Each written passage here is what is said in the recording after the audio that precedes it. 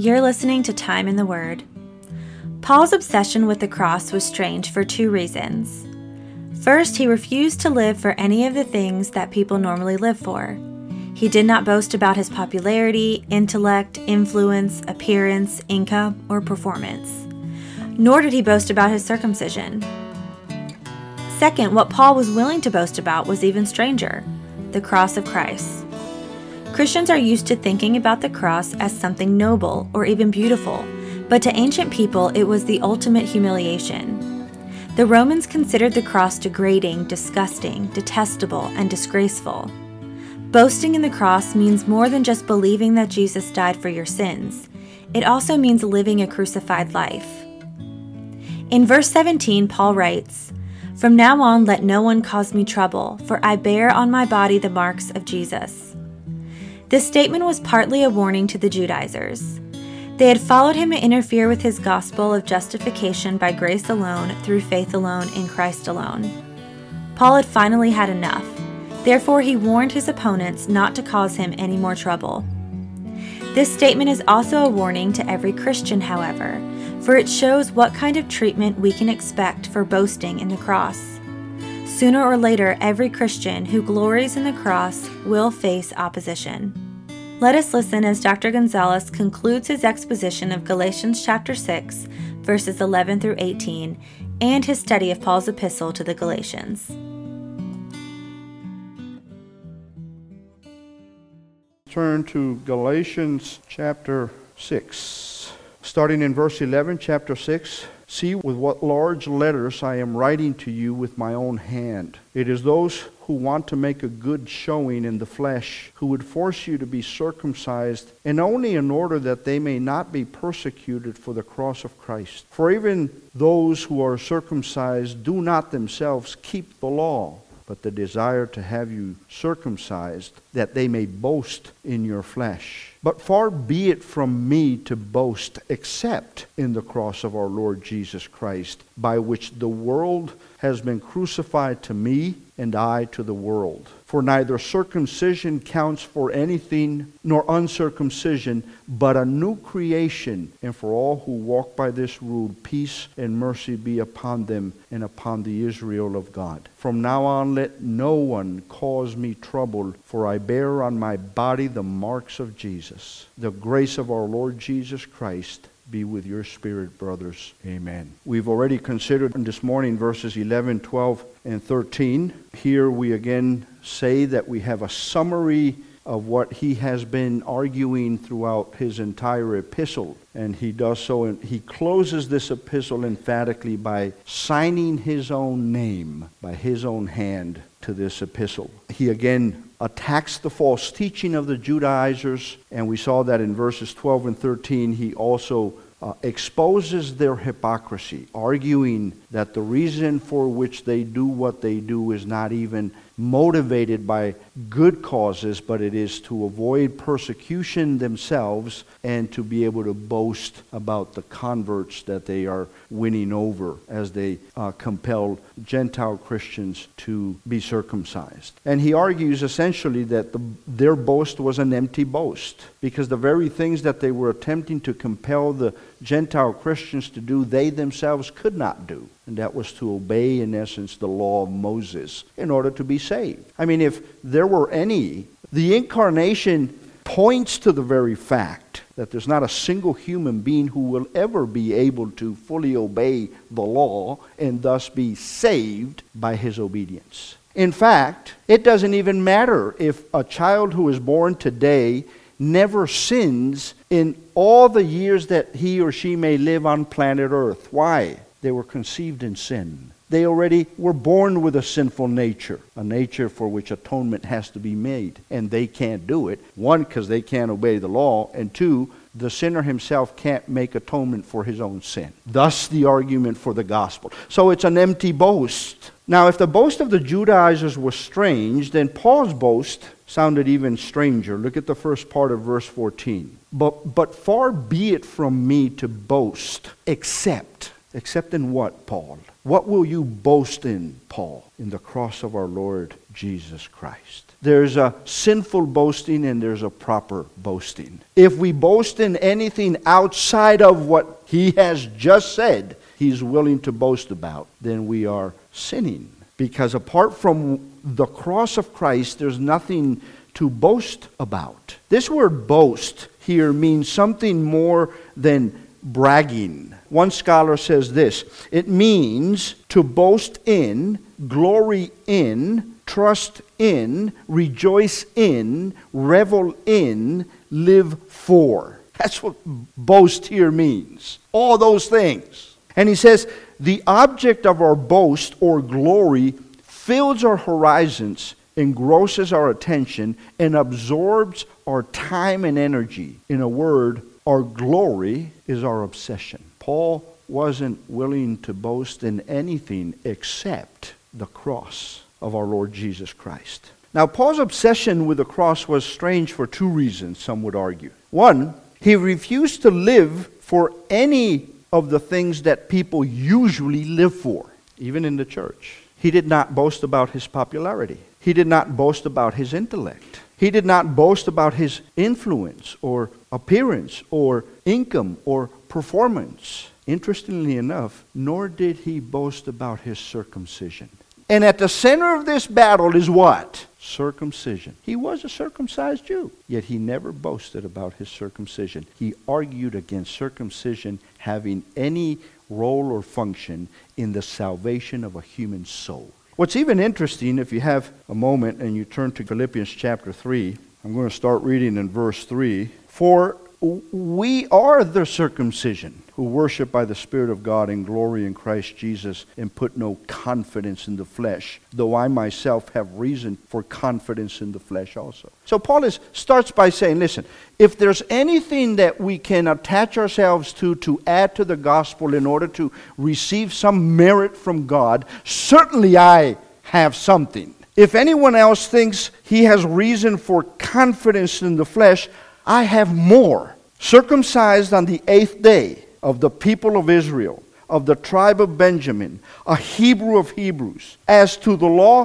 a Pharisee, as to zeal, a persecutor of the church, as to righteousness under the law, blameless. Yet he would not boast in anything except the cross of the Lord Jesus Christ. Why? Because he understood that all that he could boast about was nothing more than dung, rubbish. But whatever gain I had, I counted as loss for the sake of Christ. You want to make circumcision an essential for salvation? You want to make personal righteousness an essential for salvation? I have those things, and I was lost apart from Christ. And none of you can match me. I the more. Indeed, I count everything as loss because of the surpassing worth, the suffering and the marks that Paul endured in his life of ministry. He counted them as gain because of the surpassing worth of knowing Christ Jesus, my Lord. For his sake I have suffered the loss of all things. And all things include all the things that he just highlighted that made him more worthy than anybody else if we were going to boast. My pedigree, my education, my social standing, all those things mean nothing as it relates to my salvation. He says, I have suffered the loss of all things and count them as rubbish in order that I may gain Christ and be found in him. Remember, he said, as to righteousness, blameless. Listen to what he says. Not having a righteousness of my own. His righteousness was not righteous enough. And he was righteous. He needed the righteousness of another to be imputed to him if he was going to be saved. Having a righteousness of my own that comes from the law. So remember the motto? If you're going to be saved, you have to be circumcised. If you're going to be saved, you have to obey the law of Moses. He's saying, how does that work? None of it did accomplish that for me. In fact, I had to set those aside in order to receive the gift of the righteousness of Christ imputed to me. Faith in Christ, the righteousness from God that depends on faith, that I may know him and the power of his resurrection and may share his sufferings, becoming like him in his death. When was the last time we said that? Or was that meant for Paul to be the only one to say things like that. How many of us know the Lord Jesus so personally that we speak to him or about him like that? How many of us have been willing to give up, to forfeit anything and everything that stands in the way of what your relationship to Christ ought to really be like? We all have those idols in our lives. We all hold on to something we have pride in and boast about. How we would weep and cry to have to give up permanently something that was so dear to us, but for him it was man. If giving this up causes me to know my Savior that much more and better, and to deepen my walk in relationship with him, here it is, Lord. So he boasted, but he boasted in the cross of Christ. And second, what Paul was willing to boast about was even stranger. I mean, think about this for a minute. Christians, we wear the crosses. Christians are used to thinking about the cross as something noble, something even beautiful. But to ancient people, it was nearly the ugliest, most unimaginable thing. It was the ultimate humiliation. The Romans considered the cross degrading, disgusting, detestable, and disgraceful. Interesting, in the commentary, F.F. Bruce observes this, and I quote, he said that the object of Paul's present boasting was, by all ordinary standards of his day, the most ignoble of all objects. A matter of unrelieved shame, not of boasting. It is difficult after 16 centuries and more, during which the cross has been a sacred symbol, to realize the unspeakable horror and loathing which the very mention or thought of the cross provoked in Paul's day. The word crux was unmentionable in polite Roman society. Even when one was being condemned to death by crucifixion, the sentence used an archaic formula which served as a sort of euphemism. Hang him on the unlucky tree. We live in an age of political correctness. We live in an age where all that is wicked and bad is exalted and glorified, called good. And we're living in an age in that which is good and true is called evil and wicked. And listen, what a strange thing to boast about. I mean, the cross should have been an embarrassment to the early church. I mean, what would people think when they discovered that the founder of Christianity had been executed like a low-life criminal? But instead of denying this, covering it up, Christians advertised it. The very thing that most people considered too obscene to whisper in polite company, Christians were broadcasting in the streets. Are we doing that? Or are we allowing the pressure of political correctness to silence us, marginalize? If there was ever a time in America where we needed to be charitable, merciful, gracious, but truthful and bold, it's now. Have you silenced yourself about the things of God when speaking to a person or a multitude of people because you sensed that if you brought it up, you'd be persecuted or criticized? If so, then we are not boasting in the cross of Christ, are we? Paul was always boasting about the cross, and God forbid that he should ever boast about anything else. Christ crucified meant the world to him. That's all that mattered, and it should to us. In fact, he would argue, if he could today, that the cross is not just something to boast about. He would say that the cross is the only thing we can boast about as believers. Why is the cross the only thing to boast about? Well, let's think about that for a minute. The cross means that God loves us enough to die for us. The cross means that he saved us through the death of his own Son. The cross means that we have been redeemed, that Christ has paid the whole price for our salvation. The cross means that we have forgiveness for our sins, that Christ offered himself as an atoning sacrifice to take away our guilt. The cross means that we are justified, that God now accepts us as righteous in his sight. The cross means that his wrath has been turned away, and now we stand innocent before him. Now we get a sense of why Paul would say, I boast, but I boast in the cross of the Lord Jesus Christ. We can boast about Christ crucified, however, only, now think about this, we might be thinking here, well, let's see, I think I'm going to resolve to boast on the cross of Christ as Paul did. Well, you can do that. However, only if we renounce anything and everything we can do to save ourselves, first of all. Remember what the Judaizers are demanding of the Gentile Christians. The Gentile Christians who were surrendering to, who were undergoing circumcision, were no longer in the place where they could boast of the cross of Christ. Because by virtue of circumcision, they were denying what the cross stood for, what it signified. They were in essence saying that the cross was no longer sufficient. Something else is required. And with all the arrogance of mankind, we supply that. When it comes right down to it, although there are many religions, there are only two religious options. Glorify in ourselves or glorify on the cross. That's it. And when you study all of the religions of the world today, you will find that there's only one true religion that glorifies in the cross. Every other religion, regardless of its flavor, color, brand, name, persuasion, is in some way, shape, or form glorifying self. To glory in the cross is to stop trusting in our own merits and to start trusting in the merits of Jesus Christ alone. The cross rejects any merely human attempt to please God. And I've shared this before with you. I've had opportunities to go door to door with the intention of sharing the gospel with individuals.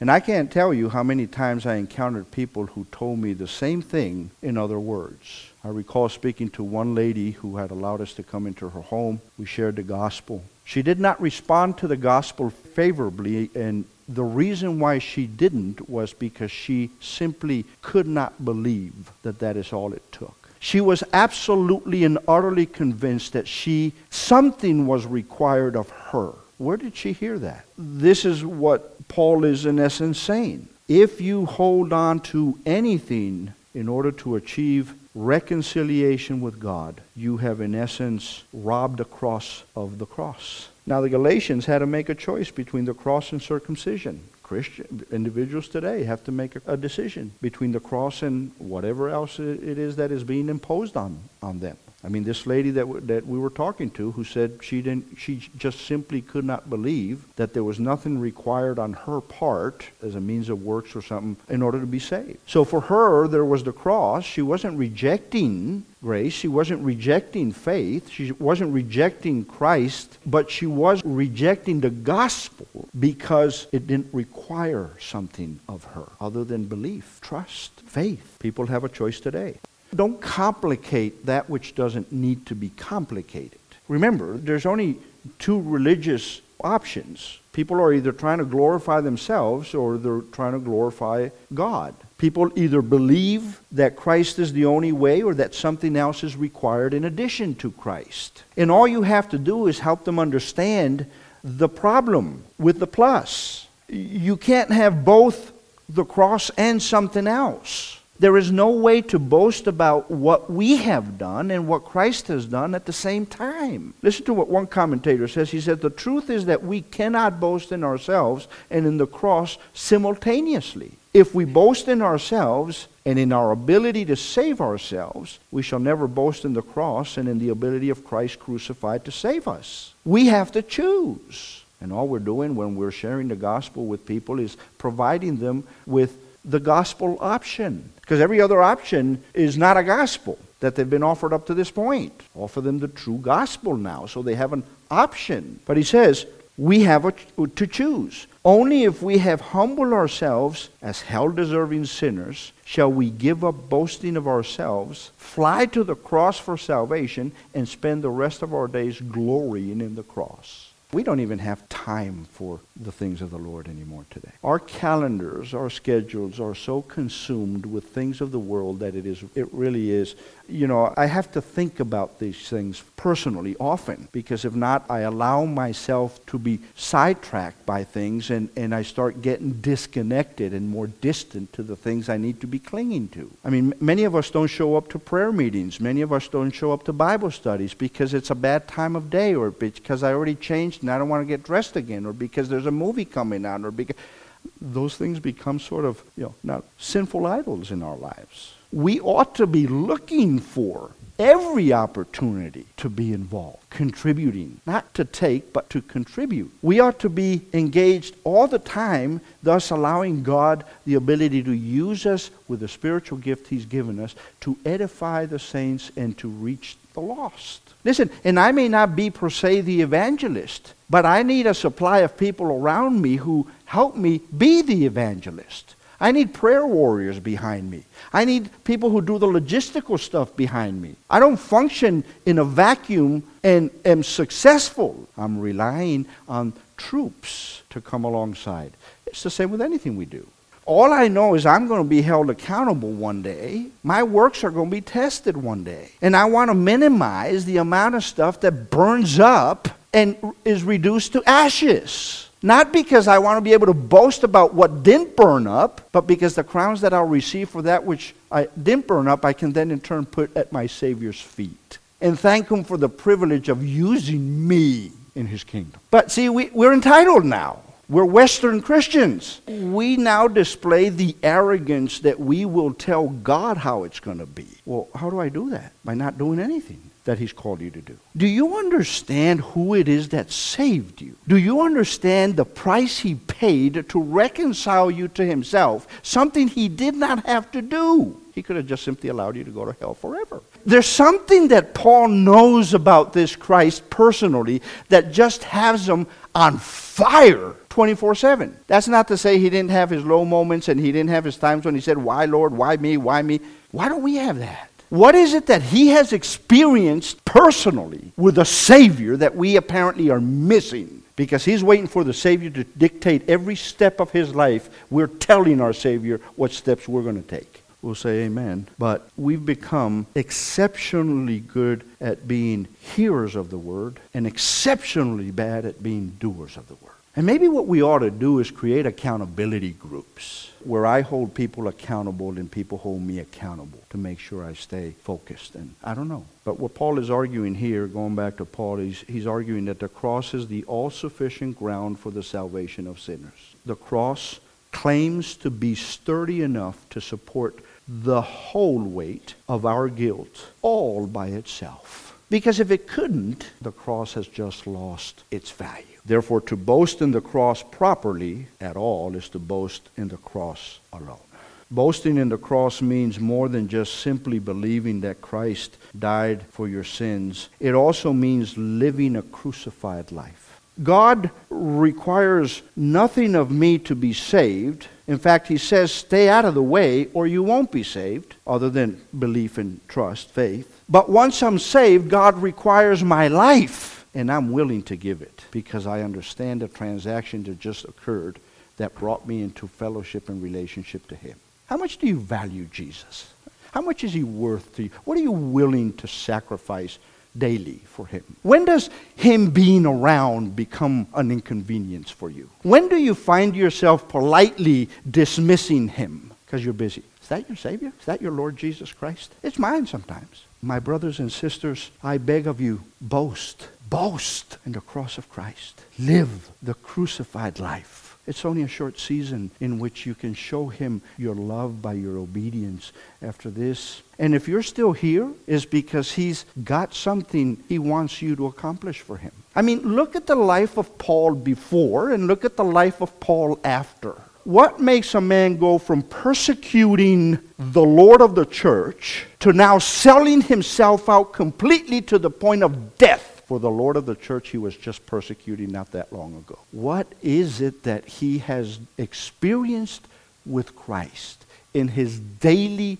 relationship and walk with Him that have absolutely caused them to intentionally, daily, hour by hour, minute by say, I will boast in nothing but the Lord Jesus, the cross of Christ. You take that from me, take me. There's nothing left. In reality, there's a lot we need to pray about. There's a lot we need to do.